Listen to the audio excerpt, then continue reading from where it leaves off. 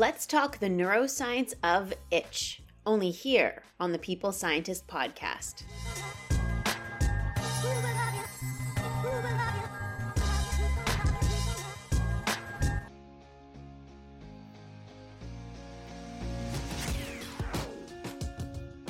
You are listening to the People Scientist, the podcast dedicated to helping us optimize our health with the latest scientific findings on neuroscience, physiology, and nutrition. I, your host, Dr. Stephanie Caligiuri, a nutritionist, physiologist, and neuroscientist, will be here with you every single week, bringing us information to ignite our thinking to help us be one step closer to the healthiest we can be.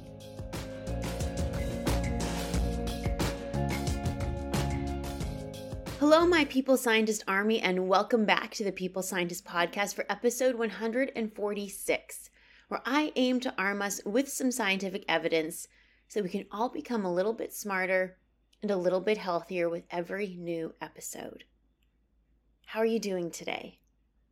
I hope you're doing well, and my goal is to give you something interesting to ponder today. I'm going to share with you some neuroscience behind why we itch and why we scratch. It's actually really an interesting phenomenon, the science behind itching. It's only really been within the last 10 years that we've grasped a good understanding of that. So let's get into it, shall we? But before we do, let me share a foregone fact, where I share scientific finding from long ago.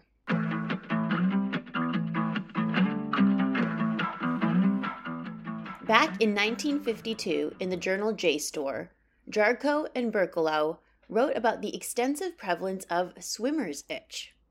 The skin eruption, colloquially called swimmer's itch, is technically cercarial or schistosome dermatitis, which means a disease of place.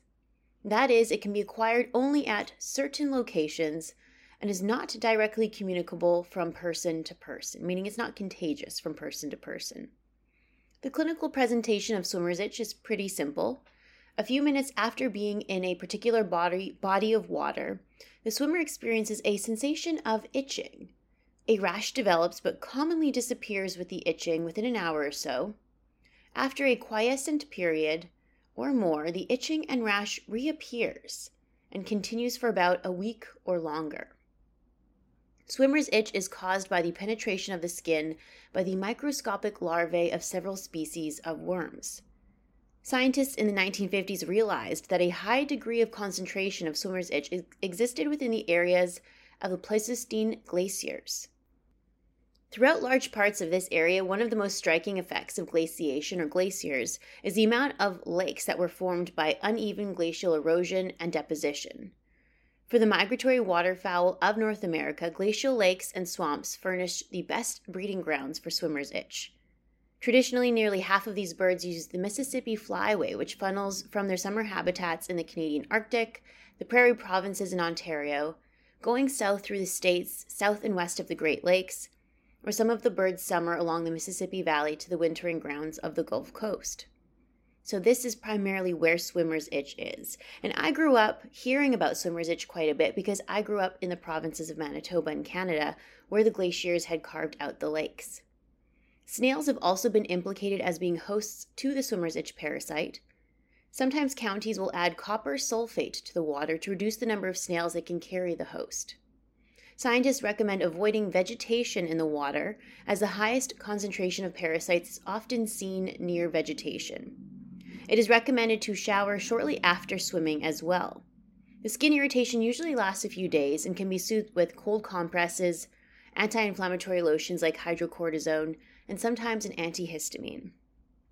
Today, swimmer's itch is less common with our knowledge on how to reduce it in bodies of water and how a simple shower shortly after swimming can prevent it too. So how a bit of knowledge can change the course of an illness is so fascinating, isn't it? Now, how about we get into the core takeaways of today's topic on the neuroscience of itch.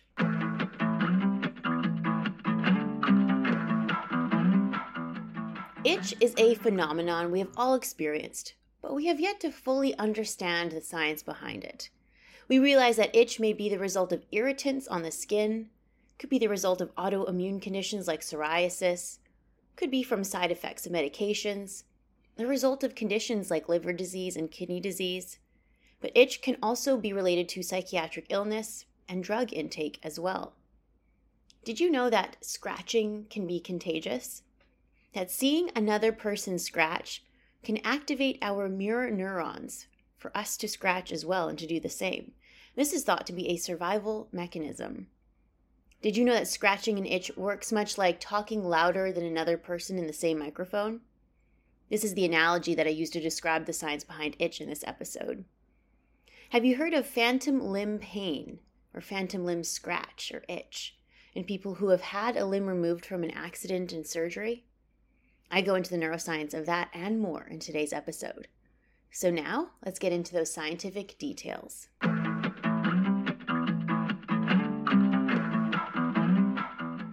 Itch is a very complex phenomenon that spans the fields of immunology, dermatology, neuroscience, and behavioral psychology. Itch is generally an unpleasant, tingling feeling on the skin that provokes us to scratch the area. Sometimes this is related to something touching our skin, like a loose hair or a bug. It can be something related to a bug bite or skin condition. And sometimes it's related to something neurobiological. We can have an acute itch, or we can experience a chronic, lasting, and frustrating itch. For the longest time, scientists did not fully or precisely understand what caused itch, how the signal of itch was detected and sent. But over the last several years, scientists have really appreciated the mechanisms behind it. So, let's get into those details. In the journal Physiological Reviews in 2020, Chevik, Bass, and Lerner wrote a review on the neuroscience of itch.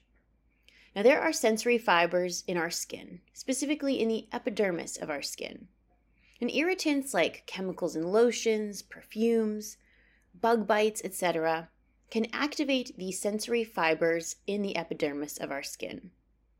Inflammatory conditions of the skin may also arise from autoimmunity, such as in the condition psoriasis. Irritants or autoimmunity can cause the recruitment of immune cells in the skin that can activate the sensory neurons to release neuropeptides that contribute to itching and scratching. Messages are sent from these sensory fibers in our skin along our spinal cord to the thalamus of our brain. And then the thalamus in our brain interprets these messages as itch. So common ways to reduce chronic itch is to try to protect the skin barrier, to make it more resilient from these environmental irritants, so to speak. This can include hydrating the skin with a water-based serum or water-based lotion, then applying a barrier to the skin thereafter, such as a lipid-based lotion that has oil or shea butter, for example. And I have 2 episodes dedicated to evidence-based strategies for skincare, all the way back in episode 19 and in episode 20. So if that topic interests you on the scientific evidence-based strategies for skincare, then I recommend you going back to episode 19 and 20. Now, you might think that there is just 1 or 2 categories of itch, but there are actually several. There is an acute itch, which they define as someone experiencing an itch for less than 6 weeks. Chronic itch is when it lasts for more than 6 weeks. But then there's puritoceptive itch, which is itch that is associated with a compound known to cause an itch, like histamines, bug bites, chemicals in perfumes and lotions, compounds that people are allergic to. But then there are some interesting categories. For example, psychogenic itch, that is having a psychosomatic or psychiatric origin. For example, individuals who have substance use disorder with methamphetamines, or individuals living with schizophrenia sometimes exhibit signs of itchy skin and delusions of bugs or parasites crawling on their skin. There's also another category called neuropathic itch. This is an association with damaged neurons. This, for example, might happen following an infection with herpes simplex virus 1 or HSV1. This may also happen as a result of diabetes, in which small fibers in the nervous system become damaged. And sometimes when those neurons are damaged, they actually can become hypersensitive, increasing signals of itch, for example. Now, contagious itch is an interesting phenomenon, that we might feel itchy and scratch simply because we see someone else scratching. Now, seeing someone else scratch may cause us to feel compelled to also scratch and mirror their actions. They've actually looked at this phenomenon in monkeys. They would watch the behavior of two monkeys interacting, and they noted that mirror neurons were identified initially within the ventral premotor area when monkeys conducted a certain movement in observation of the same movement in their partner. So why would we mimic someone else scratching? Why is that action contagious? Well, it is believed that itch may be due to survival mechanisms innate in our biology. If we observe someone scratching, it could indicate that they are exposed to insects or irritants in the environment, and the scratch is to remove it from the skin, so to speak. So we respond naturally and unconsciously by scratching as well, in order to prevent something like an insect or the irritant in the environment from affecting us too. There's also itch that can be related to increased circulation of certain compounds in the blood. For example, uremia, which is a raised level in the blood of urea and other nitrogen compounds that are normally eliminated by the kidneys. But our blood urea nitrogen could be elevated if we consume a diet very high in protein, but this is more so seen when individuals have reduced kidney functioning or kidney insufficiency or kidney failure.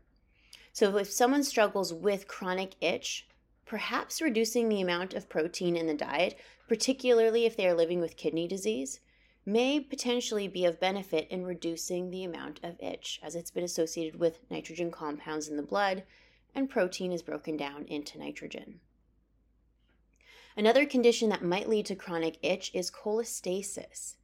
Individuals have elevated bile salts in their blood due to the buildup of bile acid in the liver. That is what cholestasis is. This might happen when an individual is living with liver disease or gallbladder disease. We may also see this in patients living with specific congenital heart diseases that underwent surgery for Fontan circulation, for example. In some of my own work using metabolomics, we believe that increased bile salts in the blood might induce itch because they can increase the production of circulating oxylipins. And we know that oxylipins play a very important role in the inflammation and immune reaction of the skin. So in this particular scenario, if an individual is living with liver disease or heart disease or kidney disease, and they are suffering with chronic itch, treating the primary condition of liver disease and gallbladder disease and heart disease is likely to be of benefit to treat the source of the chronic itch as opposed to trying to treat the itch itself. So for example, reducing the amount of circulating bile salts in the blood could be of benefit in this scenario. Reducing the amount of circulating nitrogen in the blood by reducing protein intake might be of benefit. So why would we scratch exactly? Why is that our response when we have an itch? How does a scratch temporarily resolve that uncomfortable feeling of itch? So let's get into the interesting science behind that. Scratching our skin can reduce the itch for a couple of reasons. The obvious one is that scratching our skin can remove an irritant, like a strand of hair, a bug, for example, that's causing that tickle or itch. But here is a different observation. The sensory fibers that are in our epidermis that sense itch can be the C fibers. And what's really interesting is that the C fibers also have the ability to respond to pain. So when we scratch our skin, it induces a mild pain which overrides the signal on the C fibers for itch. So the pain signal blocks the itch signal on the same fibers, so to speak. Let me give an analogy. Let's imagine that we're speaking into a microphone, and that sound is being transmitted into a speaker. Then someone else comes up to the microphone, and they start to speak loudly into our same microphone.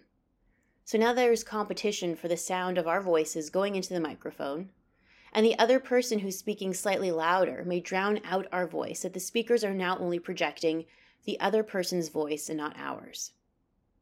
Well, our C fibers in our skin are like the microphone, picking up information, sensing the environment, and transmitting that information via our spinal cord to our brain.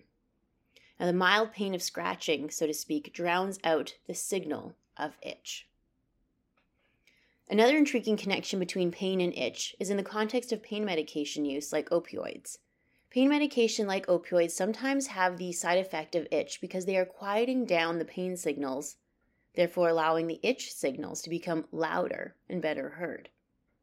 Withdrawal from drugs like alcohol and opioids may also induce feelings of itch, interestingly, as the C fibers in the skin may rebound and become more sensitive.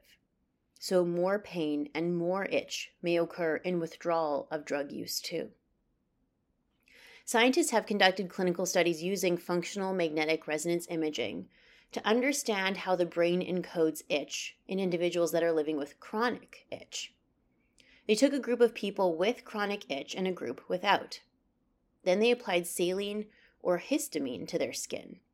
Now, histamine we know will irritate the skin and induce an inflammatory allergic immune response, which will send a signal to the thalamus in the brain to scratch. Now, in patients battling with chronic itch, the cingulate and prefrontal cortex of their brain was more actively recruited compared with the control group. The periaqueductal gray region of the brain is often thought of in the context of feeling aggressive and responding to a threat in our life. Interestingly, this same brain region, the periaqueductal gray, is activated during scratching and is considered as an itch-suppressing brain region. This makes me wonder then if there's a tie between aggression, threatening stimuli that scare us, and scratching, because all of these things are encoded by the same brain region. So maybe that's why we may scratch unconsciously if we feel uncomfortable in a situation, like if we feel threatened in some way. It's an interesting thing to ponder anyway. Drugs like methamphetamine or meth may result in the feeling of things crawling under the skin and the delusion of bugs crawling under the skin. As a result, individuals taking methamphetamine may scratch at their skin repeatedly, leaving it scratched up and scarred. So why does this happen? Well, there are a few theories. Methamphetamine can lead to a high release of neurotransmitters like dopamine and serotonin in the brain and in the body. And we understand that actually serotonin in the skin can also induce itch. They've shown some studies that when scientists or physicians have injected serotonin directly into the skin of humans and into the skin of mice, the initial reaction is to scratch. It's very itchy. As such, one would assume that anything that increases serotonin in the body or in the skin might have the ability to induce itch. Well, not surprisingly, medications that can increase serotonin, like selective serotonin reuptake inhibitors or SSRIs, this is a very common class of antidepressant medications to treat depression. They can improve mood by increasing the amount of serotonin that stays active in the synaptic cleft for longer.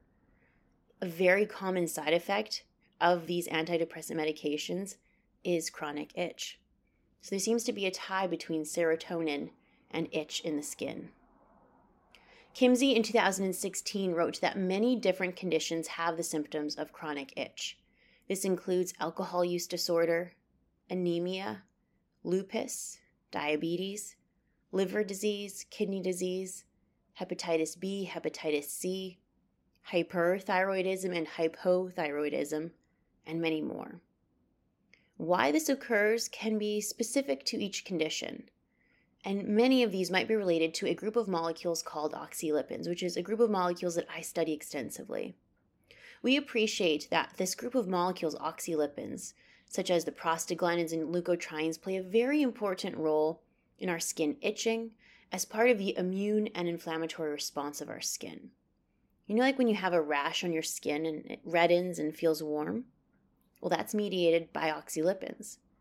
So a steroidal cream like hydrocortisone is meant to reduce that redness and that warmth and that itch because it's blocking oxylipins. It's blocking that inflammatory immune reaction that's locally happening in the skin.